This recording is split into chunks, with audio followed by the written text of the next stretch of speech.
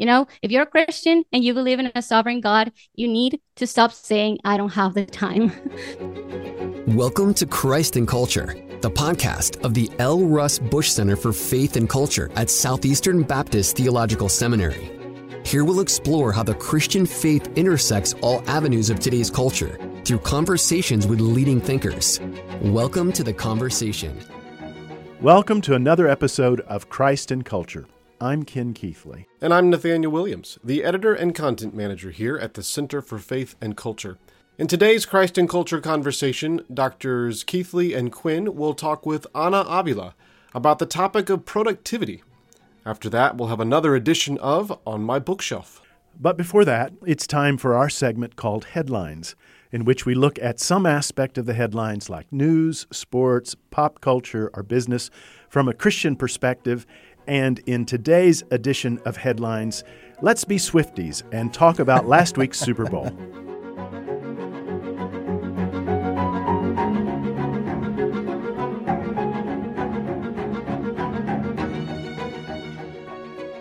So the Super Bowl was last Sunday, and in one of the best Super Bowl games I've ever seen, the Chiefs defeated the 49ers in overtime in a very exciting game. And there's so many angles we could take here, but let's talk about sportsmanship. Let's do it. We're going to talk about two things. So we need to be transparent here. At the time of this recording, I know we're saying last week, and that's true, but really it was last night. So this is very fresh for us. So by the time that this recording actually drops, some things may have changed. But let's talk about two things. As Dr. Keithley has already indicated, sportsmanship, and we'll get to that in just a second. But prior to that is, what a game. I mean, an amazing game. And so many people just said, I hope it's a good game. And they got their money's worth, whether they were in person or not. It was worth enduring. I'm not sure it was worth $9,000 to be there in person. Well, it depends on how swifty you are, Dr. Keithley. Yeah, but well, in any case, not that swift. Not that swifty.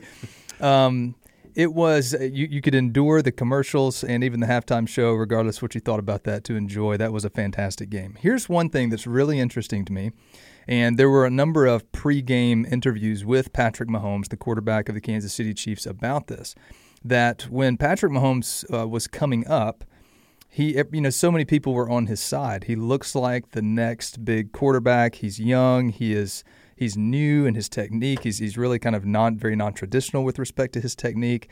He throws the football like a shortstop. I mean, he's got very much a baseball background. But at some point, you begin to kind of tip the scales to where no longer is everyone in your corner because you're the new young guy that might win a second Super Bowl. Now everybody's against you because they're tired of seeing you win. Well, it's like the next Tom Brady. That's right. After a while, you thought, okay, does he need another ring? That's right. And so a number of people had used this very example of it's the Bulls of the 90s or it's the Patriots of the early 2000s and so on, where eventually people just hate the dynasties, right? And I'm an Alabama fan too, so we know what that's like. Are the times the St. Louis Cardinals were dominant. That's true. Yeah. I hope that they play this year, but that's another conversation. In this case, though, it's interesting. It's always interesting to me that in the moment of the dynasty, it's easy to hate these people. Hate, and I don't mean hate in the truest sense of the word, but it's easy to just be opposed to these people. But give it a little time, and everybody has massive respect for those dynasties. I mean, even if you weren't a Bulls fan, even if you weren't a Belichick and Patriots fan, you look back and you go, you can't not respect these guys, and that's where the Chiefs are. And I guess I'm a traditionalist and a classicalist enough that I want to see these guys win. I mean, let's just see what kind of dynasty they can really put up. So I'm proud of the Chiefs. I don't really have a dog in that fight. I was happy to see either team win. Brock Purdy's story, the quarterback of the 49ers, is fantastic. He seems to be a strong believer. He'll be back. He's a nobody from Nowheresville who's barely been on the football field by all accounts. Wasn't it Mr. Irrelevant? Mr. Irrelevant became relevant, became Mr. Relevant, and has already put up a number of NFL records, first time in history of several different statistics. So that side's interesting to me, this sort of you go hero to villain really quickly as you are solidifying or sort of establishing a dynasty there. And so that's where the Chiefs are, and that means you have to live with the haters while you continue to win in the face of that. And so we'll see what happens. The next few years will be really interesting. Let me switch then to the sportsmanship side. We saw Travis Kelce. So first of all, the Chiefs did not play a great game. The 49ers played quite well overall. Really, the better team did not win. I think the better team won. Well, I think a pound for pound, person for person, the better team won. The 49ers played a better game, but at the end of the day, if both teams play their best, the Chiefs are the better team. I mean, the very fact that they arguably played for about a quarter and a half plus an overtime and they won the game, that shows, I think, where the better team was. At the same time, we saw the greatest tight end in NFL history act like an absolute child. yeah. And let's just be honest about that. And I have a lot of Taylor, respect. you better take a look at this. This is what he looks like at his worst. Yeah, I have a lot of respect for Travis Kelce, the Kelce family. They just seem fun and cool, and they just seem like a neat family. But we saw him at his worst. We don't know exactly what he was upset about. Again, some more information may come out by the time this drops, so this may be a little bit ill-informed at this point. But Travis was upset. Obviously, the offense wasn't going as it was supposed to. He gets very emotional on the sidelines, which I want to be clear. Getting emotional in athletics is just part of the game. That's part of the formation that we learn from sports, and that's part of what I love so much about them. It gives you a chance, whether a coach or a player, especially when you're a kid, it gives you an opportunity to feel the emotions rise up within you and then decide, am I going to be ruled by my emotions or am I going to temper my emotions, especially thinking about the fruit of the Spirit that is self-control. Yes. In this moment with Travis Kelce, we saw him very upset. And not only upset, that's one thing, but to go to one of the greatest NFL coaches of all time, Andy Reid, and to almost knock him over in his frustration, almost knock his playbook out of his hand in frustration, and then yelling at him at the same time. And there was a lot of social media scuttlebutt of kids, learn a lesson here. Right. And that's exactly right. Kids, pay attention to, and I don't mean this to villainize in any way Travis Kelce. I still have a lot of respect for him as a player, and I hope that by the time this drops, he will have come out and apologized publicly. I'm sure he feels terrible about it. I'm sure he has massive respect for Coach Reid as well. But I simply want to take that to underscore the point for players, for coaches, and especially for young people. Recognize sports is a laboratory for emotional maturity. It's a place where our emotions will rise up in the best of ways and in the worst of ways. And when it comes to a Christian perspective on sports, let that be the laboratory where we learn how to temper our emotions then, how to channel them in the right direction, so that, Dr. Keithler, to your point, those things don't get out of control in our households and in our relationships and in our workplaces 15, 20 years later. A laboratory for our emotions. That's a good word. One thing before we jump into our Christ and culture conversation, stop what you're doing. Go to whatever podcast platform you use to listen to this podcast, whether that's Spotify, Apple Podcasts, something else, and go ahead and subscribe and give us those 5 stars and a brief review. That 10 seconds it'll take you to do that will go a long, long ways to helping us spread the word about the Christ and Culture podcast. And now, let's jump into our Christ and Culture conversation.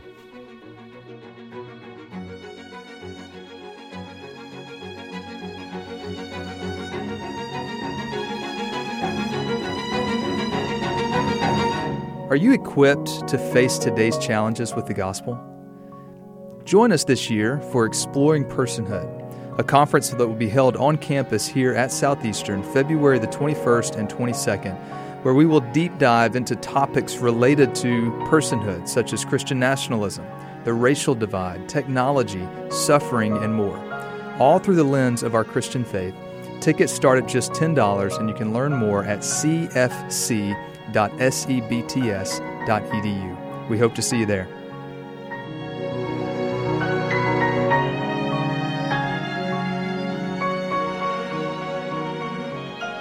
How can you pursue productivity, and why is it so important to do so? Today, we're delighted to have with us Ana Ávila. Ana works as a senior writer for the Spanish version of the Gospel Coalition, and she is the creator and host of Pienza Podcast. She has an undergraduate degree in clinical biochemistry and a diploma in biblical studies. Ávila lives in Guatemala with her husband and her 2 sons. She's also the author of a new book that we're going to focus on today entitled Make the Most of Your Productivity, a Guide to Honoring God with Your Time. Ana, thank you for being with us today. Thank you for having me. So I'm really excited about this podcast, as I'd mentioned in email earlier, and here's part of why. So I teach a combination of students, some graduate, some undergraduate. But among the undergraduate students, one of the conversations that I've had with them often in the last couple of years that they seem most interested in is conversations about productivity and efficiency. In fact, as we've had, explored rabbit trails or various discussions that may spin off of whatever our textbook is, that tends to be one of the most sort of interesting conversations for them, or important conversations for them. So I'm really keen to hear more about what you're going to say about this, and maybe even why is it so important for this younger generation. To start with, though, just tell us a little bit about yourself and why would you write a book on productivity? Yeah, thanks. Well, I've always been sort of a productivity nerd. I've always enjoyed getting stuff done on time.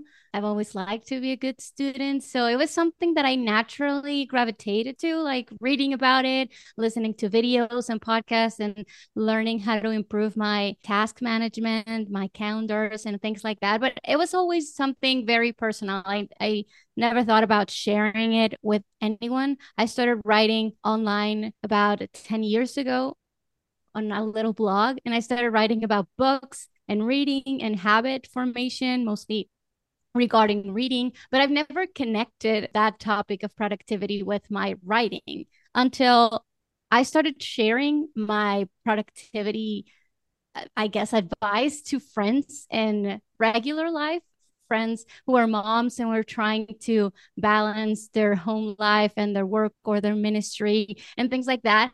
And I started getting encouraged by people to just share a bit more of what I learned.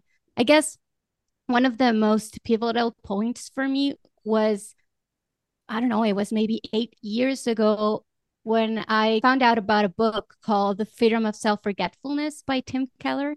Um, Hmm. Yeah. I I used to be, like I said, an overachiever when I was a kid, and then in high school and in college a little bit. But I've always used the striving to try to get something out of my work and my studies. I just wanted to be, I guess, the best student. And when I heard the gospel and was transformed by the gospel, I just sort of changed the mindset a little bit. Like, okay, Jesus gave everything for me. I don't have to prove anything to anyone. But yes, I want to be a faithful steward. So I started to use productivity in that way. But I guess my flesh was still there, and I was still struggling with the fact that when I had my to-do list checked off by the end of the week or whatever, I felt great. And then when my plans weren't being accomplished in the way I planned them to, I just felt crushed, and it felt like I was the worst person in the world. But when I came up with that book, The Freedom of Self-Forgetfulness, it just struck me that I was using productivity in the complete opposite way that it should be used. I was using productivity to gain instead of to give. Mm. I was using productivity instead of to love, just to be served by people, because if I accomplish a lot of things, then people would praise me or they would reward me with recognition or whatever. So that book helped me to really be centered in the gospel and what Jesus had done, and to find my worth in him, and then be freed, truly freed, to use my Mm. gifts and my time and my energy and my abilities to just serve people and forget about myself. So that was a very pivotal point in my life. And then when I started sharing these thoughts with people, they just encouraged me to share it more widely, and I decided to write a book about it. And we're using the word productivity quite a bit in this conversation just to get the foundation right. How do you define productivity? Yeah, that's an excellent point, because most people, when they hear about productivity, they just think about getting the most stuff done in the least amount of time or something like that. But Yeah. we're not factories, we're not robots. We are human beings made in the image of God to love Him and love others. And productivity is basically that for the Christian, is using the gifts God has given us, all our resources, our time, our energy, our talents, everything we have, in the best way we can for the glory of God and the good of others. That's the way I like to describe productivity. It's not about working all the time. It's not about getting all the things checked off our lists, because we don't have control over what's going to happen tomorrow. And we might be very good planners and have the best intentions in the world, but then stuff happens that we didn't expect. And that doesn't mean we weren't productive. It just means that God had other plans, and we can respond with faithfulness, even if it was not in the way we planned. Productivity is not about calendars or to-do lists. It's not the main thing. The main thing is faithfulness. So being wise and discerning about what the gifts God has given us are, and then trying our best to use them for His glory and the good of His people. I love that you mentioned that little Keller book, which I think was originally a sermon that they printed into Yes. a small pamphlet. That's and Nathaniel, perhaps we can put this in the show notes. You can read this sermon slash little book in less than an hour. It's a super helpful tool. But Anna, tell us as well. Let's just go a little bit deeper. What are some of the basic principles that our listeners can think through relative to productivity? Yeah, in the book I mentioned six principles, but I guess we can share three right now. My favorite three. The first one would be you have the time you need to do the things you should be doing. I guess a lot of us go through life thinking that we don't have enough time to do the things we have to do. And we complain a lot of the time. And one of the first things I say to people that come to me for productivity advice is, if you're a Christian and you believe in a sovereign God, you need to stop saying, I don't have the time, because God is the one who prepared the good works you need to be walking in, as He says in Ephesians 2:10. And He knows who you are. He knows your limits. He knows there's only 24 hours in a day. And He's not going to be like, hey, Anna, here you go, 36 hours of good works for today.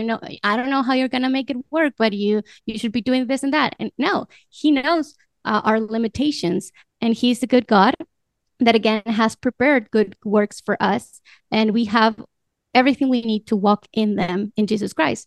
So we need to stop thinking that we don't have time. Now, we don't have time for everything we want to be doing, but that doesn't mean we don't have time for the things we should be doing. So we need to pray for wisdom from God to be able to discern what are the things He has prepared for us to do every day.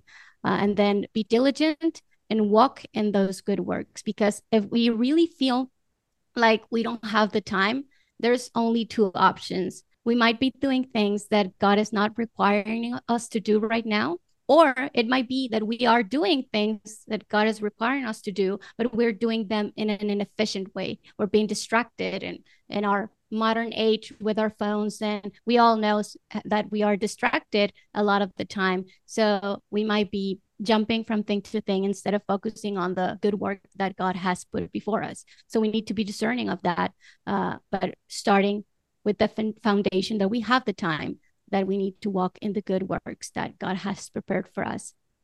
And then we can also talk about our limitations. We can't do everything, and that's a good thing. In our limitations as creatures, we can worship God and we can honor Him. A lot of people are just waiting for something to change in their lives to start being productive. I talk to a lot of moms, for example, and they have maybe little kids who wake up in the middle of the night or who are very demanding of their time 24/7. And they start thinking things like, oh, if only my child would sleep through the night, then I would be able to be productive.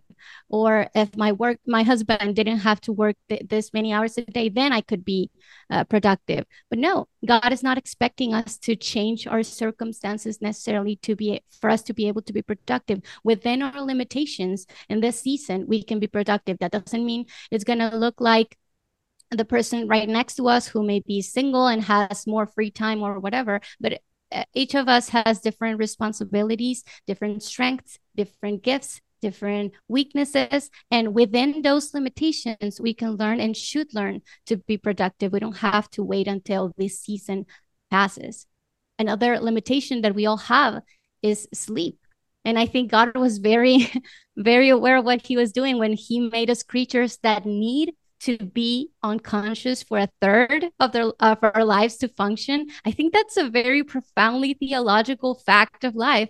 God is like, you know what? You don't want to surrender? Well, I'm going to make you a creature that must surrender for a third of your life to actually function. And we can do that kicking and screaming, drinking coffee and at midnight, just trying to fight our limitations. Or we can say, look, God, I'm tired. And you made me a creature that needs to sleep. And I trust you. I trust you that you're going to take care of my family. You're going to take care of my church. You're going to take care of my work. And I can rest in you and I can enjoy the gift of sleep. So Mm.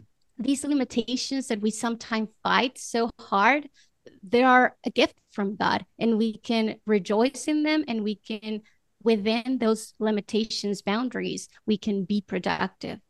And finally, we have the principle of decision making. We can't do everything, but we don't have to do everything.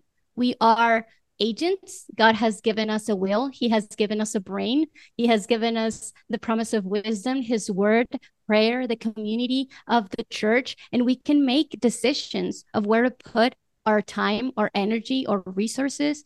Um, a lot of people just go by through life just giving away their time and energy without thought. And if people did that with their money, we would think they're crazy. That's a quote from Donald Whitney. If people use their money in the way they use their time, we would think they're crazy, because we're just giving it away without sitting down and making wise decisions regarding, Mm. okay, where I'm going to put my energy, where I'm going to invest my time.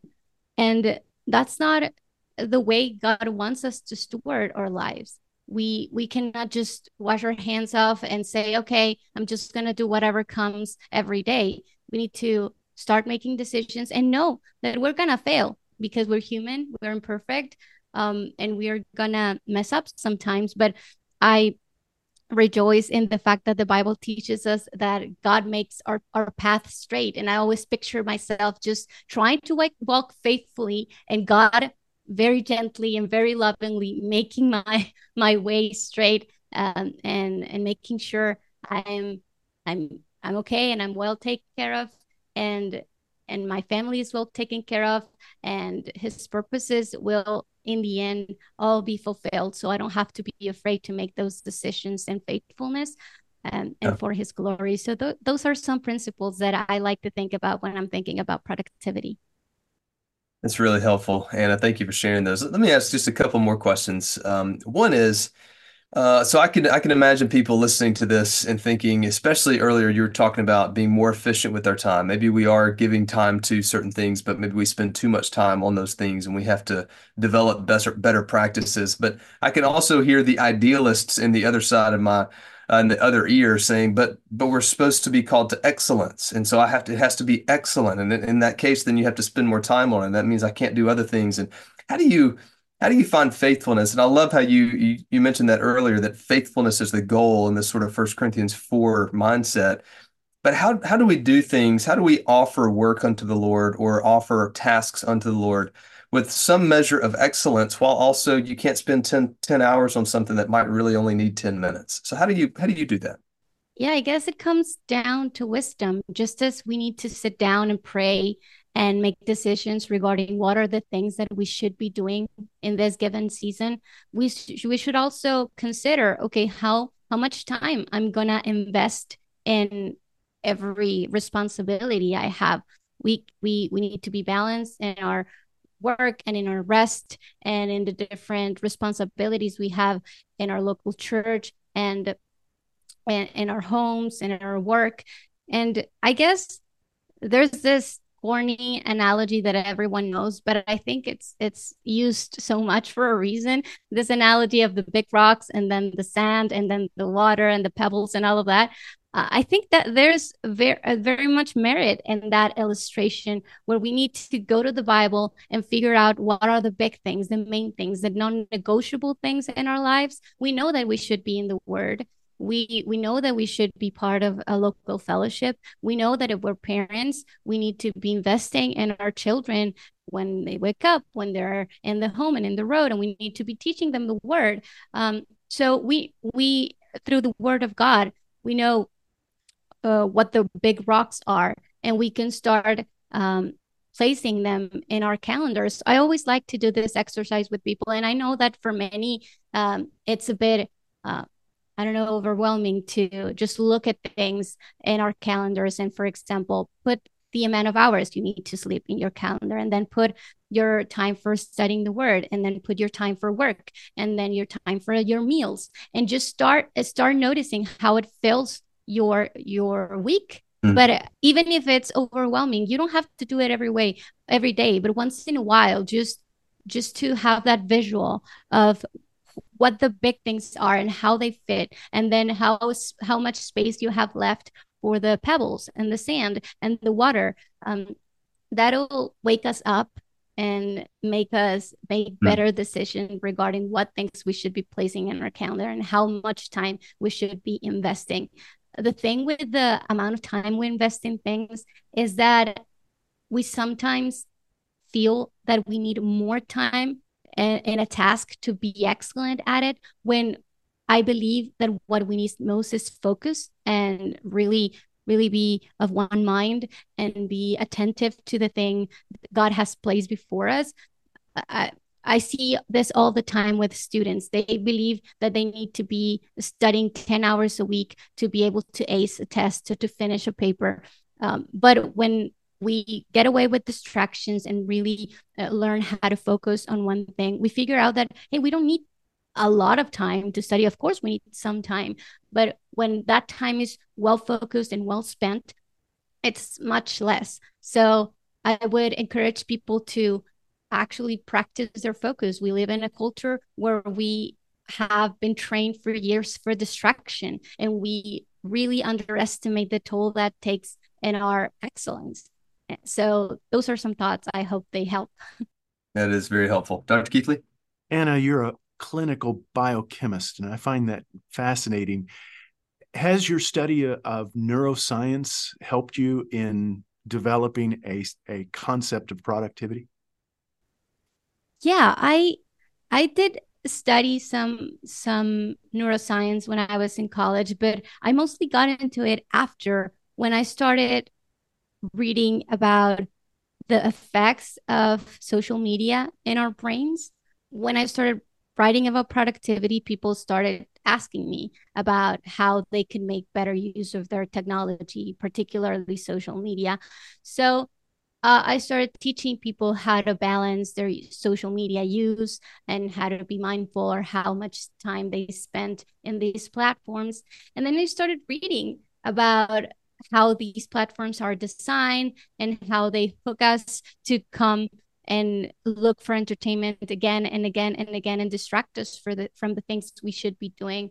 So definitely there's a lot of things we can learn from neuroscience that explain and help us understand why we feel the need to be distracted all the time.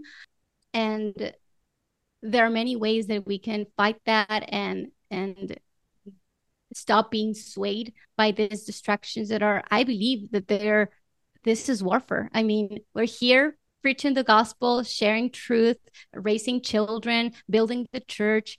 And then there's this technology that again and again draws us from these holy tasks that God has given us. And this is a fight for our attention and our minds and our focus and our energy. And it is something that is rewiring our brains, literally. And sometimes I feel we don't take that seriously enough. So understanding how that works at a cellular level in our brains is very important for us to be aware of the magnitude of the problem, and then start taking good measures to fight this. I think that's such an important point, because we live in a time of information overload, sensory overload. We're receiving inputs from so many different directions. I mean, I suspect that even while this podcast is being broadcast, many of our listeners are doing 2 or 3 things while they're listening. And that's not a criticism. I often do the same thing. But understanding what that's doing to us, I think, is so very important, particularly in terms of what we talked about, productivity, doing things in a way that we are satisfied that we did give it, we did do it with excellence in a way that honors the Lord, and does not turn into something that is a legalistic weight around our neck. I really do think that we have dramatically underestimated the effect that the internet and social media is had on our daily lives. Definitely, definitely. And there are many things that technology gives us. We are connected right now through technology. We can get to people and share good information through technology. But sometimes we forget that not all technology is built the same way. There are some technologies that are built deliberately for compulsive use and for just keeping you there. That's their main goal.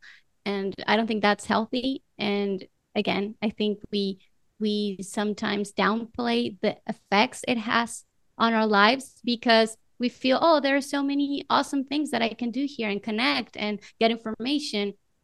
And I always encourage people to ask themselves, is this the best way to connect? Is this the best way to be informed? Or are there better ways you can get all of these benefits without the compulsive use that is distracting you from the good works that God has prepared for you? Yeah, I think that this is perhaps one of the most important areas of growing as a community and as a culture, understanding the right way to use the gifts that God has given the 21st century. I mean, we're talking to you from North Carolina while you're in Guatemala, and technology has made this podcast possible. We thank God for that. Then how do we use these good gifts in a way that we're using the gifts and the gifts aren't using us? That's one of the challenges we have today. Anna, just as a reminder, we're talking about your book, Make the Most of Your Productivity, a guide to honoring God with your time. And this is Anna Avila. Anna, just remind our listeners, where can they follow your work and how can they find your book? Yeah, speaking of social media, I try to be away from it. So all my work is on my website, anaavila.org. Um, and there they can find links to my articles and writings and podcasts and all the things. And my book is going to be available wherever books are sold. So if you want to pre-order it through Amazon or through the Crossway website, you can find it there. That's fantastic. Thank you. I think we've only just dipped our toes in the waters of a deep conversation here. So thanks for doing that. And thanks for doing it in English. I'm sure you're much more comfortable in Spanish, but you did a great job. Thank you for doing that. Thanks for joining us today, Anna. Thanks for having me. It was a pleasure.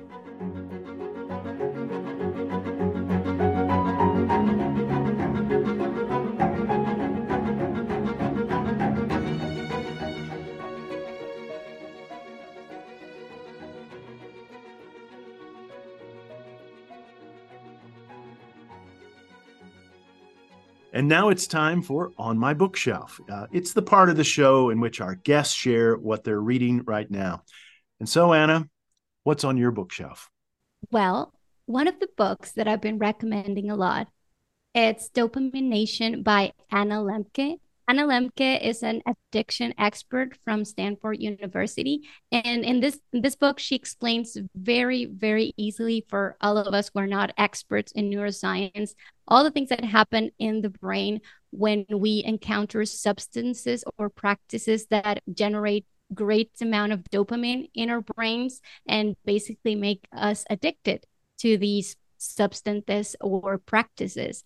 And this is a very important book for anyone who has a phone with social media particularly, but it's not only social media. It's, of course, food, processed food, shopping, gambling, a lot of things that generate excessive amount of dopamine in our brains and they make us addictive. We need to be aware that a lot of the things that surround us, that many of them, they seem innocuous, but they're designed for this compulsive use. And we need to be aware of what's happening in our brains to be able to combat it. Tell me the name of the book again. The book is Dopamine Nation by Anna Lemke.